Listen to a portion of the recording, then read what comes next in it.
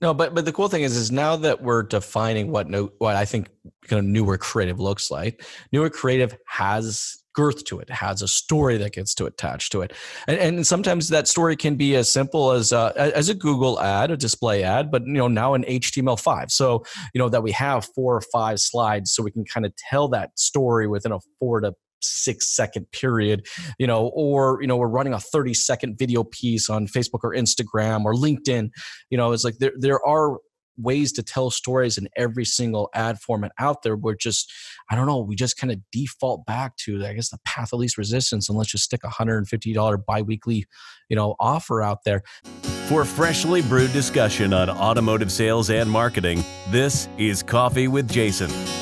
The Coffee with Jason podcast is sponsored by Closer's Coffee. For that full-bodied, rich, sweet flavor with a bright acidity, drink Closer's Coffee, stay caffeinated, and keep on closing. Find out more at closerscoffee.ca. Hey, Dane, for everybody out there that don't know your background and kind of how you got started in the business and what you've been kind of up to, if you kind of give us that 2-minute origin story that is Dane Seville. Yeah, I'll try to keep it in 2 minutes. I'm a writer, so I naturally meander through thoughts, and but I'll try to stay focused here. It's actually quite an eclectic background. I actually started my career as a high school English teacher. Nice. So I learned how to break down, concepts, parse it down for students to understand, network my way, and don't ask me how, I networked my way into the Department of Defense from teaching. And so then I started parsing down complex concepts for adults. So I just started learning how to communicate messages well. Mm-hmm. So whenever sequestration happened, I was literally walking around the building spraying for bugs and stocking the soda machine. And I'm a guy, even though it was a good salary, I like to feel valuable. So I was like, I'm not valuable here. I'm not contributing anything. So I actually voluntarily left. Went back anyway. Long story short, so I got hired as an editor at a 33-store group here in North Carolina, in Raleigh. So part of their marketing department. So part of that deal was getting out to dealerships, going on test drives, listening to salesmen on the floor, on the lot, meeting F&I, going out in the service bays, listening to customers, so on and so forth. So we knew who we were writing to and who we were writing about. So it wasn't just like this guy in a box, writing about your dealership who's never even set foot in one. So we tried to get a lot of practical experience while doing that. So we did that. I was there for a while. Left for a different advertising agency where I sort of honed my copywriting chops, then helped form Reunion, which is about 4 years ago at this point. Very cool. Very cool. And you've been with Reunion for 4 years, and your current position right now? Brand and public relations manager. Awesome. So you're the guy that goes out there and is the face of the company. Yeah, that's what we're starting to do. I was originally the director of content, and we got to a point where we're, pretty well-oiled machine on our content side. So we were like, well, we don't really brand or let's get out the message for ourselves. Like, we're not marketing ourselves. So I transitioned over to this role, which I've been in for about a year and a half now. Year and a half. And so I'm actually kind of curious before we kind of dive into it. How much of your guys' own marketing efforts is more of a branding play versus a direct marketing strategy? It's a lot. I think it's a lot more high level branding. It's not really necessarily like it's not really marketing to really push to make the sale. Mm-hmm. It's more like here are free resources. Here's where you can find us. Here's our fundamental beliefs and philosophies about marketing, and more of the branding aspect to show that we're thought leaders, and we're the professorial badasses of automotive digital marketing. So it's more the long-term play than the short-term trying to push dealers to talk to our salespeople. And it's because of that strategy is one of the reasons why I kind of wanted to reach out to you guys, right? Because I think that is, I know for a fact that is the strategy where a lot of companies are kind of moving in the direction, right? And for dealerships, I think this gets really important as far as the strategy goes. It's a lot of it has to do with the content. See, the value that we have to provide to our consumers has to go above and beyond just the product or service that we sell. And, a lot of it has to do with the content that we're able to share. And that can be that additional value proposition. The day of just throwing out ads out there that were $145 biweekly or $500 monthly, that story's been kind of beaten. And I don't necessarily know if that's the consumer cares. They do. Don't get me wrong. All right. But that's not necessarily the story that they want to consume to make the decision if they're going to do business with you or do business somewhere else. Yeah.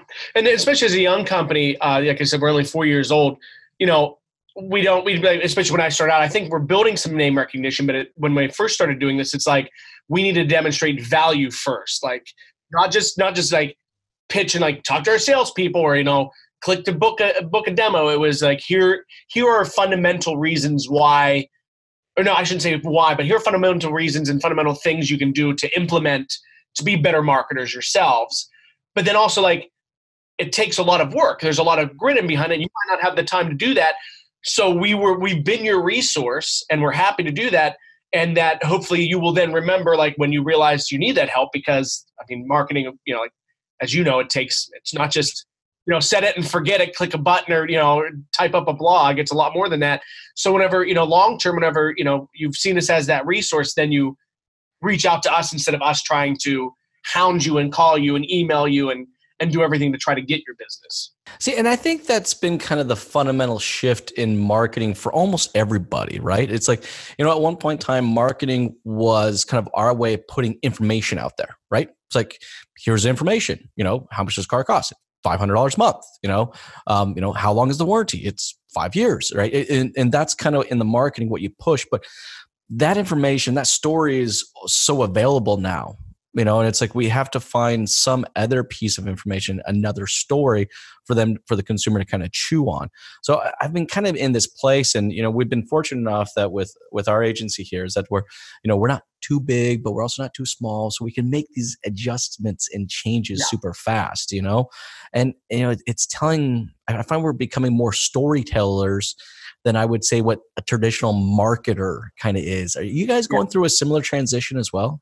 Yeah. So, I mean, just even talking to the broader point that you're talking about, it's almost like advertising is even cyclical. Because if you think like back in like the 50s and 60s, like Ogilvy, like the godfather of advertising, what did he do? He wrote stories about the products. He didn't just say, buy this product. It was like, here's like a narrative about why you need this thing. And you might not like call right away and buy it, but eventually clearly it worked because, I mean, that's why he is, or he was who he was anyway.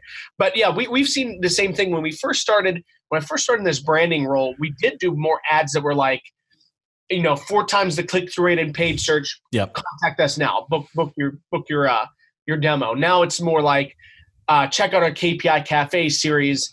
Free educational resource. So we definitely have gone through that evolution of at first really trying hard to just do that direct sort of marketing sales handshake. To being more of that, just like, if you click this button, we're not going to call you. If you click this button, you're going to subscribe to our YouTube channel, which, we'll send you those alerts when we have content come up that's pitch free and educational. It's like, we definitely went through that transition.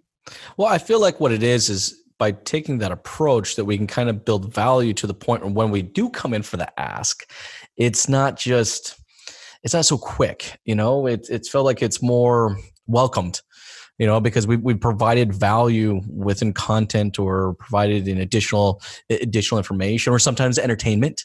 Yeah. I find content kind of falls into 2 buckets for me. It's like educate or entertain, or we get the opportunity to actually kind of do both. Yeah. And it just, so it seems, you're right. It seems like, marketing is kind of almost come full circle. And now we're kind of coming back around to really starting to tell those stories. And that's where I think dealerships have to start defining what those stories are. And that's actually kind of tough because they've literally spent the last, I would say 15, 20 years just putting the story of price out there. And that's what they've, literally built their business on for a lot of these dealerships. Yeah. I mean, not just dealerships, but small business in general. Like, well, that's true. Yeah. It sort of is kind of unique to automotive just because you have the manufacturers who put out like that compelling sort of like, evoking that emotional response to the vehicles and sort of commercials. And that, like if you think before the internet, like then dealers didn't really have, I mean, you had like newspapers, direct mailers and stuff like that, but there's more access to information than ever. And so now dealers are having to speak to customers in multiple channels, multiple mediums. So now they're responsible for telling their own story now instead of, relying on the manufacturer really kind of do that aspirational sort of content. And that's why, we talk a lot about, like telling the story of your dealership. Like your About Us page should just be more than like, we've been in business for 30 years, we're family owned. That's great. It's awesome that you're family owned. But I mean, I'm sorry, almost every dealership says that same story. Like, well, you're right. I mean, who the hell cares, right? Yeah, I mean, right. That provides no value to the consumer. No, the Hilton family owns all Hilton hotels. Like it is family owned. It's definitely not a part of their marketing message, but it is family owned. So it's like, do a video where they see like your dealer principal, they see the service bays, they see the lot. Like instead of saying we have thousands of cars on our lot, do a drone shot that kind of lifts up over the lot and just show the breadth of your inventory. Like there are ways, like they say, a picture's worth 1,000 words and a video is worth 1,000,000. So, like do those things that, and if you can't afford the drone, you don't get, some cities have like licensing with ordinances for flying drones and stuff, but even just snap pictures, like do high quality photos of your actual dealership. I mean, especially like with a channel like Google My Business, like GMB, like I see a lot of pictures where it's like, literally like there was one where like they had a picture of a car in their lot and it had a broken headlight. Like literally like busted. It was like, why is this photo on your site, like on your GMB? So it's like, and then that consistency across in all your channels. So anyway, I didn't mean to go off on that tangent. Like I said, I meander a bit. No. But that's actually a really good point. I think what it is that dealerships kind of do need to create a checklist. Attention is no longer generated just in traditional forms. It's, the attention doesn't just exist in the newspaper anymore or on the radio. The attention can be in so many different channels, in so many different places. You're absolutely right. We do need to have a bit of a checklist just to make sure things look good. And your Google My Business is definitely one of them, but also like I pulled up a dealership's Facebook page the other day and I'm like, did you know this? And they're like, I didn't know that was there. I'm like, dude, it's been there for like 3 freaking months, So like, I think that's actually not a bad exercise. Right now, what the content we're trying to kind of create here in the narrative of today's kind of podcast is, we're targeting directly to you internet managers out there, marketing managers. If you guys are in a dealership or in a small business and you're responsible for the marketing efforts of that business or dealership, a lot of this information is going to be for you guys. And I think having a checklist is a phenomenal idea. Yeah. And, I always define content as, to me, content is the message you want to deliver and then the modes, means, and channels by which you deliver that message. Mm-hmm. It's not just words on a page or an ad copy or your creative, your banners, whatever it is. So it's like, it's everywhere. So even if you think like, what really surprised me was Search Engine Land did a study about Google My Business FAQs. Mm-hmm. 90% of small businesses don't answer questions being asked by consumers on those GMB FAQs. And it's like, oh yeah, that's another form of content. Like you're letting these local guides and other people dictate the narrative about your business. You need to recapture that. You need to take that back. You need to tell the story. You need to answer the questions. You need to be found where demand exists. And so that there's that demand that's not being fulfilled by a lot of businesses. So, content is everywhere. And like you said, there's so many different, it's not just the newspaper and it's everywhere. And it's anytime that someone can engage with your business, there's an opportunity to produce content. Yeah, and it's in a lot of different places. And I think sometimes dealerships would be surprised in some places where their dealership contact information or reviews are actually placed. I had a dealership today, just find out that they had a Yellow Page review from 6 years ago, and the funny thing is the review wasn't horrible, but then we had gone to the actual page where the review existed, and the review ranked actually pretty decently towards the it was first page, but towards the bottom of the first page, is that the contact information was actually about 4 years old. Ah, yeah. So anybody actually, we really do kind of have to take almost kind of, I would say maybe quarterly or at least twice a year, really a snapshot or a quick analysis of where my business is being represented, because it's not just represented at your brick and mortar. I mean, your business can easily be represented on 40 or 50 different places. And how accurate is that information? Absolutely. Yeah. Yeah. And if you think about just consistencies, Google looks at different ranking factors and different, your citations, your address, your phone number, it should be consistent. And it should really correlate to how you have it on your website. So if you're like Wes, we're at, or I should use my house, like where I'm 400 West North Street. So if I had a business there, it'd be, if I on my website's 400 W North Street, all my citations should be consistent with that. That 400W should not Yep. spell out west and then do an N on north, or spell out west and north. It should, consistency is key. So yeah, it's amazing how many different directories and that information can be found. And yeah, that maintenance, those checks are vital. Yeah, and it's a good idea to just create that checklist. I know a lot of people are listening and go, yeah, but guys, come on, that's a little tiny thing. I mean, how much does it really make a big difference, right? But the thing is, in this industry and in marketing or just attention altogether, it's never a big thing that becomes an issue. It's always the little things that can add up and make a significant difference, either on a negative or a positive side, right? Absolutely. And it takes maybe 5 minutes to fix that. Why not just take that quick, if it's a minor thing, if they think it's a minor thing, then just take those 5 minutes to make that correction. Like I talked to dealers recently at a couple of different conferences about it's an old school advertising thing, but I see dealers do it all the time. Dentists do it too. It's called negative priming. So negative priming is like when you have a bad reaction to something, when that stimulus arises again, you have like a negative reaction to it. So if we went hiking and I got bit by a snake, and next week you go, Dane, let's go hiking. I'm like, oh hell no, I'm not going hiking. Like, so the words can be negative primers too. Like in dentistry, it's pain-free dentistry. I see that all the time on dentist sites. Pain-free dentistry. Pain is a negative primer word. So whenever people hear the word pain-free, you're telling them you're pain-free, but the word that sticks in their head is pain. So dealers, it's like hassle-free, intimidate. Like I see all the time on finance pages. Like, it drives me nuts. It absolutely drives me. And it's like, it's a minor thing. Will that drive 100% of consumers off your site 100% of the time? No. But if it drives 2 off your site, why sacrifice those 2 potential shoppers because you don't want to change 2 words on your website?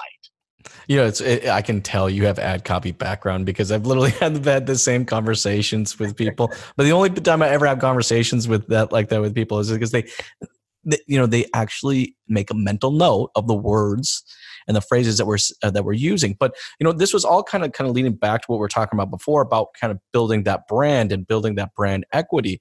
These are all little things that can add up to how your brand is perceived. So it's how is your brand perceived online? Is it perceived that you guys are too lazy to update your information? Is the brand too lazy to respond appropriately?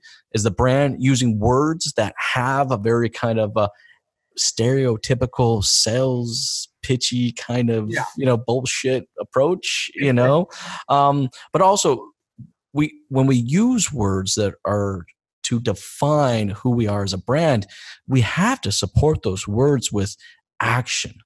It's not enough for us to say, I'll use an example real quick. I have a dealership that just took over a dealership, right? So an owner just took over a dealership. The previous dealership, not the greatest reputation, so there's going to be an uphill battle right from the get-go. But the name of the dealership is so perfect because of where they're located. They don't want to change the name of it, right? So big marketing play, new owners, new management, new attitude, new everything. But we can't say it without just supporting it. We have to have supporting action with what these words are. I mean, I agree with you. I'm not a huge fan of the word hassle-free, but if you believe that's going to be one of your commitments or your differentiating factor or whatever it is, then you better damn well show how you're going to be hassle-free and support that with a process and a piece of content that literally defines how hassle-free it is. Yeah. Yeah, there's that definitely handshake between, like your marketing side and then when they come to the dealership. Like you're saying, there has to be that synergy between the 2 things, because if you're saying one thing in your marketing messaging and then you don't deliver on those expectations, that's a problem. Sure. In fact, actually, this one dealership, and they just took over the dealership. They've only had it for the last month, so they're great at being very open, and they're going to work through it. But I walked into the dealership, and I've actually been in the dealership with a previous owner, and I walked in and I said, just so you know, from a consumer's perspective, there's nothing new about this place except for the sign that outside that says it's new. All right, the showroom is completely, utterly, exactly the same as I walked in before. So it's little things, right? It's be like, you may want to move the furniture around. You had your coffee station over here. Maybe the coffee station should go over here. Yeah. The cars are always faced this direction. Well, maybe we should face them the other direction. Yeah. It's always little things that can make a big difference. It's almost like doing like the John Taffer Bar Rescue update to your dealership. It's like It's true. you think about the flow of people. Like, okay, just update. I mean, that's what I have. We have friends here in Raleigh that own bars, and one of my friends literally will change the name, redo the furniture, redo the paint every 3 to 5 years, because when he does that, everyone's like, it's a new place. Like, this is great. And he'll get this influx of people for the next 2 to 3 years where it stays popular. And then as soon as it starts, he hits that ebb again. Then he's like, time to redo it. And I'm not saying dealers should every 3 to 5 years rebrand. But like like what you're saying in this case with someone taking over this dealership, make it your own. Like you're saying, like do some changes to make it feel fresh and new for people who might have engaged with that dealer from the previous owner. 100%. And really what the point, guys, we're trying to drive home here is that if you're going to say something in your marketing efforts, you better fucking do it. Yeah. Right? Like, let's make it really simple. You know? That's the rudimentary thing here. Yeah. Just do the damn thing. Because if you don't, literally your brand equity or whatever, the amount of time and money spent into building brand equity at that point, gone. Yeah. Just instantaneously gone. And then with that goes your credibility. Yep. And in today's market where people are looking to buy into a brand story, this is so insanely important, right? It was relatively easy when the story was just price. I show up, $500 a month payment. As long as it was a $500 a month payment, then I'm in line with what the consumer's expectation is, right? Well, that's not the case anymore. The consumer's expecting a lot more than just the $500 a month payment, because they can get the $500 a month payment at every single freaking store out there, right? So it all starts with, I think, how we're marketing, because that's your first approach. It's your first impression of that dealership. And so what would you guys recommend? I'm just kind of thinking from a message perspective, all right? What would be maybe, let's say, the top 3 pieces of advice that you would give to someone who's in charge of marketing about what kind of first impressions or first messages they should be putting out in their marketing content? I think, especially because dealers are a community-based business, I think community involvement is one of the pillars. Like if you're contributing to charities, whether you donate, you volunteer time, you help organize, whatever it is, I think a lot of dealers don't take advantage of just how much they do give back to their communities. Sure. And when you don't really market that, people don't really know. I mean, you might think, I think there's a lot of like overestimating people's common sense, and that speaking to that, it's like I think there's a lot of assumptions that people will just know. Sure. And people don't always just know. So I think community involvement is a major pillar. Another portion to sort of that brand equity messaging, like building that brand equity, first impressions. I think humanizing. So finding content that humanizes your dealership. So, you have this stereotype of what a car salesman is. And, unfortunately, there are some bad apples still out there and still causing that stereotype to persist despite a lot of really great people out there.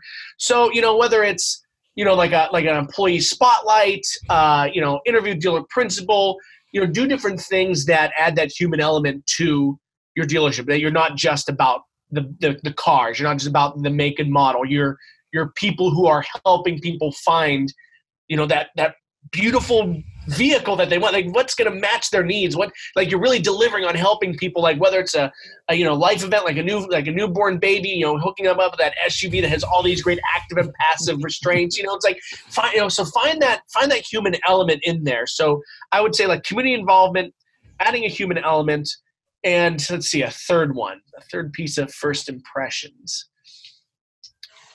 That's a good one. The first 2 are great. I mean, and they really are. I mean, bringing a human element. You can bring it into anything within the dealership. You can, even if you're running a campaign specifically on a vehicle, bringing the human element to what these features actually are. Not just listing off the fact that it's got alloy wheels. Who the hell cares? Yeah. Whoa, does it have a steering wheel? Does it? Whoa. Really kind of bring that human element into it, but make it kind of that localized. And then of course the community. All right. I think dealerships want to be I don't necessarily think they want to be in their community as much as they want to be a part of their community. Yeah. You know, and if you're going to be a part of it, you actually need to be a part of it. It means you actually have to engage with it. You know, cutting a check and putting your name up on a hockey ring is not being a part of that community. You're sure you're in it. It's pretty obvious. Your name's on the board, you know, but you know, how do you actually kind of be a part of it? And you're 100% right. Dealerships have an amazing opportunity to do exactly that. Yeah. And because at the end of the day, I can buy a Hyundai Elantra from 6-7 other dealerships, you know, and I don't know how much money we actually need to be spending in our monthly ad spend on $150 biweekly ads. Yeah. You know, and one of the things that I think sort of speaking in the same vein of what you're talking about with those ads, you know, like what we know is based on studies that we've done is that dealers spend a lot of time. Like I understand the joy of having tangible things, things you can see or feel or look at on the screen. But like homepage banners, like we'll have partners who, when we first partner with them, they want like 12, 13 every month. And it's like, guys, we've done the studies. It's like 6% of all homepage clicks go to a homepage banner.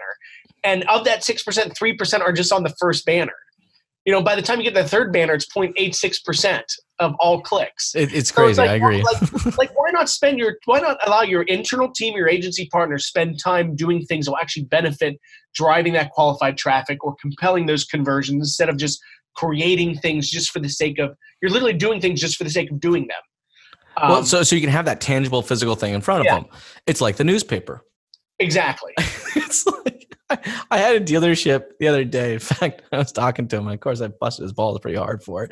Well, you know, and he does actually a really good job digitally. Like he understands story. They create content at the dealership, so on and so forth. And I happen to be in one of the manager's office, and I see a newspaper ad, and it's got their ad in it. And I went upstairs to talk to the GM, and I'm like, "Did you guys really do this?" He goes, "Oh yeah. Did you see that?" Like they didn't want to admit it to me because he knew what was coming. And I'm like, well, "What the hell?" And like before I could even get anything out, he's like, "Whoa, Jason, it's cheap." It's cheap? Well, since when did, you know, cheap actually dictate, you know, if we should be doing something or not? Like, I don't care if it's, I mean, what is it? You know, it's like, oh yeah, dude, it's only like $1,800. Like, what the hell are you talking about? It's like $1,800, you know? But bottom line is we got to get smart with our spending. Yeah. You know, and we can't just be doing things for the sake of doing them because it's a tangible thing. And because it's tangible, we're happy about it.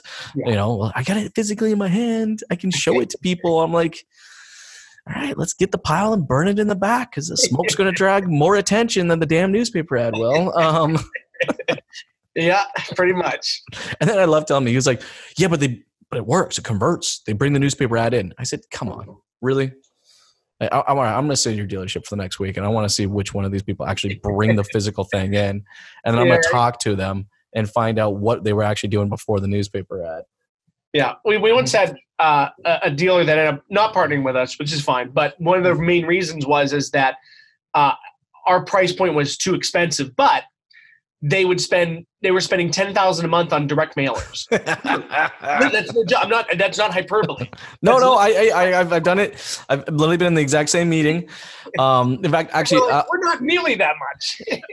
Up here in Canada, we're pretty hardcore about recycling. So there's actually, if you drive through some neighborhoods, and my neighborhood's actually one of them, there's actually a recycling box right next to the mailbox. Okay. So every time I've ever gotten this, I'll actually send you the picture. Every time I've ever, because I've gotten the same comment, right? I usually pull up my phone, I scroll through it. I said, "Oh yeah, oh you mean it goes to this place?" You know, and it's like literally there's my mailbox, and then right next to it is a blue bin, and it's got nothing but just ads in it. I'm like, that's where it goes. Okay, cool. Well, and you know what it is? We're knocking traditional. Well, there's a lot of reasons why we're knocking traditional. Well, we can really break down why we're knocking traditional. A, the cost is too high. B is that once you got the attention, that's it. It's gone. Yeah. You know, once they consume, they open up that letter and they consume it. So you get 5, 10, 15 seconds of attention, but then that's it. It's gone. I can't build off of that attention. And that's the power of being able to work in so many different digital channels, is that once we create that attention on Facebook, or we create that attention on Google, or we create the attention on Instagram, is that we're able to continue to build that attention over a period of time, right? Yeah. I mean, if you think, people see 5,000 to 10,000 ads per month approximately.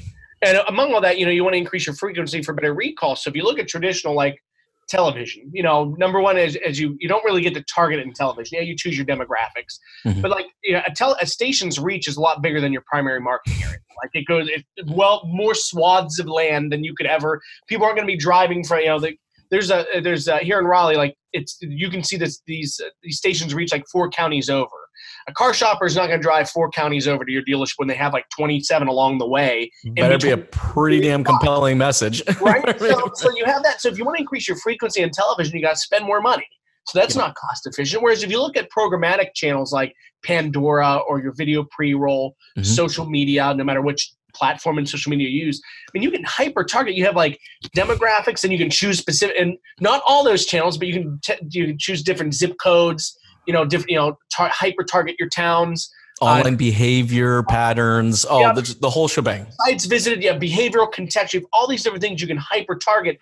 And then if you want to increase that frequency, you just have to target better. You don't have to spend more money.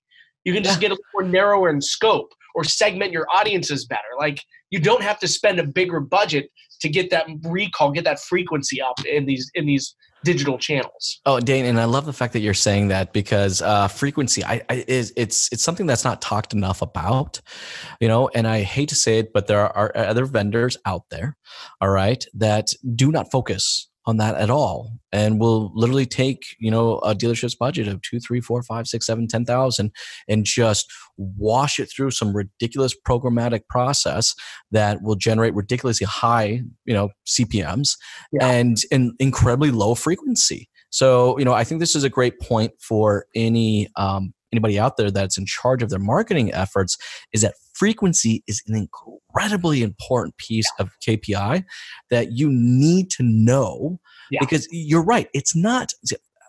So it's funny, I always tell, we don't, the way we build out campaigns is we have a flat rate for the campaign. Okay. So it doesn't make a difference to me if you spend $500, you spend $5,000 on the campaign. That doesn't change what it actually costs to put the campaign together. Because I always thought it was, because the workload doesn't change. Like if you're going to spend $500 to market, or you can spend $5,000 to market, it ain't going to change anything that I do. Right. Yeah. But the difference is not, how far the cost can dictate the amount of people that we reach. Yeah. So as long as we can maintain frequency, so the actual, the actual performance of the ad doesn't really change based on the amount of money you spent, because you're just targeting less people with this higher frequency. Yeah, exactly. But you have a lot more flexibility with how you can approach and maximize the potency of your dollars in these channels. That's why, I spoke at it. It's not necessarily related to dealerships, but I spoke in front of this council of small businesses here in Raleigh, and they were like, well, I have to have a budget of $10,000. No, you don't. You don't. Because one was a business owner. It's a small men's boutique, high-end clothes, tailored suits and stuff. It's like, no, you don't need to have $10,000 budget for Facebook ads or Instagram. Like, you don't. And they're just under this impression that it's like television, or it's like traditional, where you need to have these massive budgets to reach people. And it's just not true. No. And it's, because at that point in time, the funny thing is frequency actually makes sense for a lot of these more traditional marketing people, because you would never go into a radio campaign and buy a single slot. Yeah. You wouldn't go in and buy 5 slots. You would ensure that you were on 10, 15, 20 times a week, all right, over a 6-week period, where the consistency of the message and the frequency was always quite high at certain times of the day. It's no different now what we do in digital. It just costs a hell of a lot less, and we get to control who hears and sees what. See, I think that's the key thing too. Another great point for people that are in charge of their digital marketing at their small business or at their dealership right now is that your creative needs to be specific to your audience. The fact that we're still putting a single piece of content out there and just assuming that single piece of content is going to be relevant to every single person that buys a widget or purchases a RAV4, like it's crazy. It's crazy, you know? If you look at a lot of major, like Coca-Cola, major Disney, major corporations, they have like 40 different ads for the same sort of like piece of content they're delivering, but it's tailored to all these different personas and audiences. And that's actually what we've actually been testing a lot with, trying to diversify our audiences. I think up to like 24 different types of ads based on a number of factors. So yeah, I mean, it blows my mind that there are agencies and internal teams that create that one collateral to be delivered to everyone. Like it just, I know it's crazy. It's crazy. And you know what? It's funny because, you know, we're structured the same way. As a singular campaign for us at a bare bones minimum has 14 pieces of creative to it. Yeah. Because it just depends on how many audiences. It's just, we can't put one message out there and assume that's going to work for everyone. And we were kind of talking a little bit earlier about stories. It's the same thing. You can't put one story out there about your dealership and assume that story is going to be relevant for every single person that listens to it. Yeah, I mean, and especially with telling stories. I mean, man, how many dealerships will vary in size, but I mean, you have at least a dozen people on your staff. I mean, there's a dozen different stories you can tell.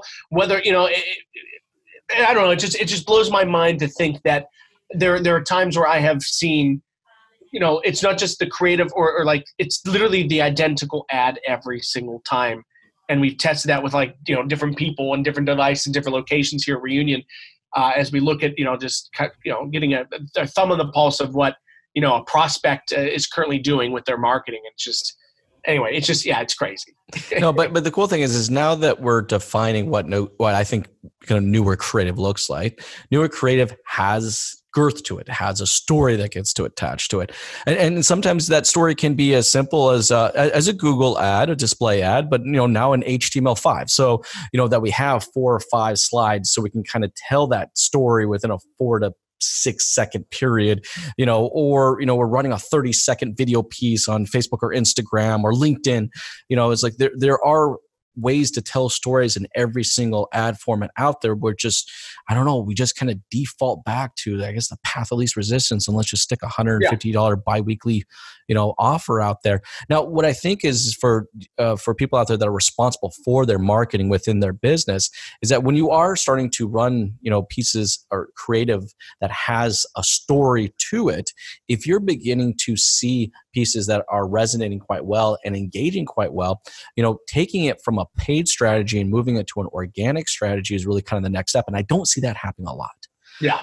Like I had or even kind of vice versa, right? Like, I mean, I had a Chrysler dealership do a horribly done video about how to change your windshield wipers on a Jeep Wrangler, right? Well, this video has like 80,000 views. Because organically, people looking for how the hell do I change my windshield wipers on my Wrangler? But the problem is they had this great engagement organically on it. Then they never actually translated it over to a paid strategy where they can actually put a call to action behind it and actually start converting that. If for some reason, I don't know why paid and organic for a lot of strategies I see out there are kind of these two entirely separate entities, and they don't seem to kind of cross over with each other. Again, it's that we were talking about earlier, from the handoff from marketing to the dealership, it's also organic to paid. There's got to be synergies. There's got to be consistency in your message between those two, organic and paid. There has to be.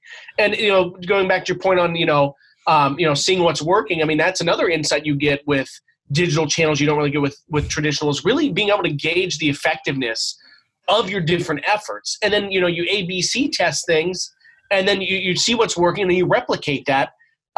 But just, modifying it by tailoring it to the audience. But you can see sort of like what's working and sort of and replicate that success again. And then, you stop running, your social media ad that has the, the highest CPC and the worst metrics, and you put your money behind the one that's working.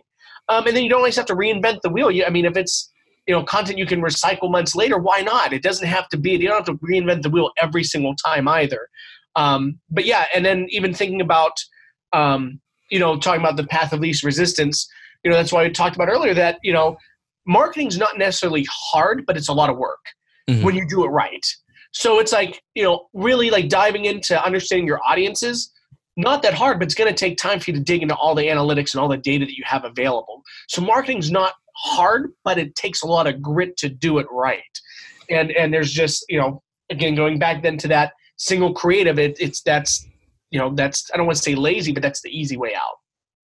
Well, I think what it is I kind of break marketing down into kind of three categories. It's the creative, right? It's the execution, right? But then there's also the strategy. And I think if you're out there and you're listening to this or watching this and you're responsible, for the marketing efforts at your dealership or your business, okay, you got to kind of know, you need to have that kind of self-awareness of where you play within those three spaces.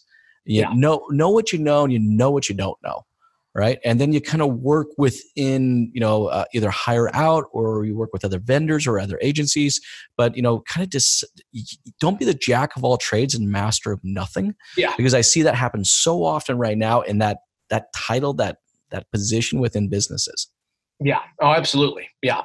It's and that's why I think it's important for, to, like you're saying, to find those right partners to sort of bolster your weaknesses and then make you better. I mean, when you partner with smarter people, you then learn, and then you're better able to, when you work with people who are really good at what they do, you learn from them. Then you're better able to hold them accountable too. So there's that benefit in when you work with people who really know what they're doing, then you kind of pick things up and you go, wait a minute, what's going on here? So you're better equipped to understand, what's working, what's not, and be able to communicate and ask the right questions. 100%. I mean, I had a dealership. I met with their marketing director. Okay. And just got talking, got to know him a little bit. And really how he kind of got into the position was his passion for video and, taking pictures and being able to tell stories through, imagery and videos. And that's really kind of put him into that space. But then the dealership did something stupid and then put him into a position where he was in charge of execution and in charge of the strategy of it. And it's not that he couldn't do it, but that's not where his passion was. Yeah. So by having to put him into this place, he was spending a lot less time in the creative space, being able to tell that story and capture that story, and kind of build off of it, and so he's becoming that jack of all trades and masters of nothing. Yeah. And the marketing efforts were so watered down. It's like I noticed it because at one point it was really good. And then I saw it actually kind of start to scale out. And I think owners kind of need to be aware of this as well, is that the people that you have in charge of that position, where do they feel most comfortable playing? Let them be that master in that space. If it's more at the strategy level and they're an analytics driven person and they're going to sit there and they're going to consume all that data and really know who the hell's engaging with which piece of creative and who's engaging in which spot, and they can start developing out strategies that are going to, make that spend be better or more cost effective, then let them play in that space. For sometimes it's just execution. They just want to I just want to post. I want to post. Yeah. And that's why like what's sort of astounded me a lot of times with, especially even dealer groups that I've seen, they have the one person, their internet director, to be the jack of all trades and master of none. And I mean, I'll make like a comparison to our company as we grew. When we were young and there were like 14 of us, of course we had to be masters of everything. At least we had to be jack of all trades. But then as we've grown, like our SEO team now, it's like we have someone whose specialty is in technical SEO. Mm-hmm. We have another person whose specialty is in Google My Business. Another person whose specialty is in, so we've diversified and then you build that framework out in that training so that, if that person happens to leave, there's not necessarily that panic to fill a void. We already have that whole framework, workflow, training documents, everything fleshed out that we could find someone that has that passion for it.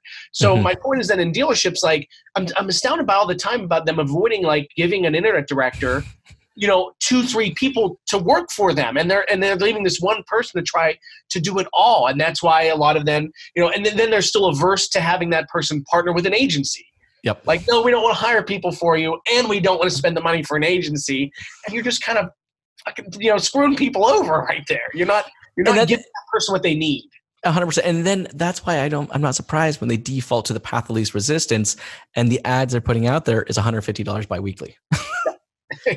because they have to. I mean, what other option there is, but Dane, I can't tell you how much I really appreciate you, taking the time to, jam with me today. I think this is we've covered just some amazing pieces, for anybody out there that's in charge of their marketing efforts at their dealership or at their business. I think there's some great advice, some great takeaways here for you. Also, owners, if you guys are listening to this, make sure you have someone there that's not the jack of all trades. Make sure that, if their space is in that creative or that execution or that strategy, well, let them play in that space, because the more they can play in that space and their passion is in that space, then you're going to reap the benefits 10 times, and either hire or partner for those other spaces that they don't or aren't feeling as comfortable as playing in. Because the better dealer principals can equip their team to build those specialties and follow those passions, the better return on investment they're going to get. 100%. It's an investment. Marketing shouldn't be a spend. It's an investment. And when you invest, I like that. That's really good. When you invest wisely, you're going to get that return, and you're going to see the positive results from it. So I think that should almost be like the tagline of this particular video, is that your marketing is an investment. It's not a spend. And, if you kind of taken all the information that we've kind of put out during this time, you can start to see how that investment will build over a period of time and just do some amazing things. And that what you just said is the key word: give it time. You can't just in 30 days, you're not going to.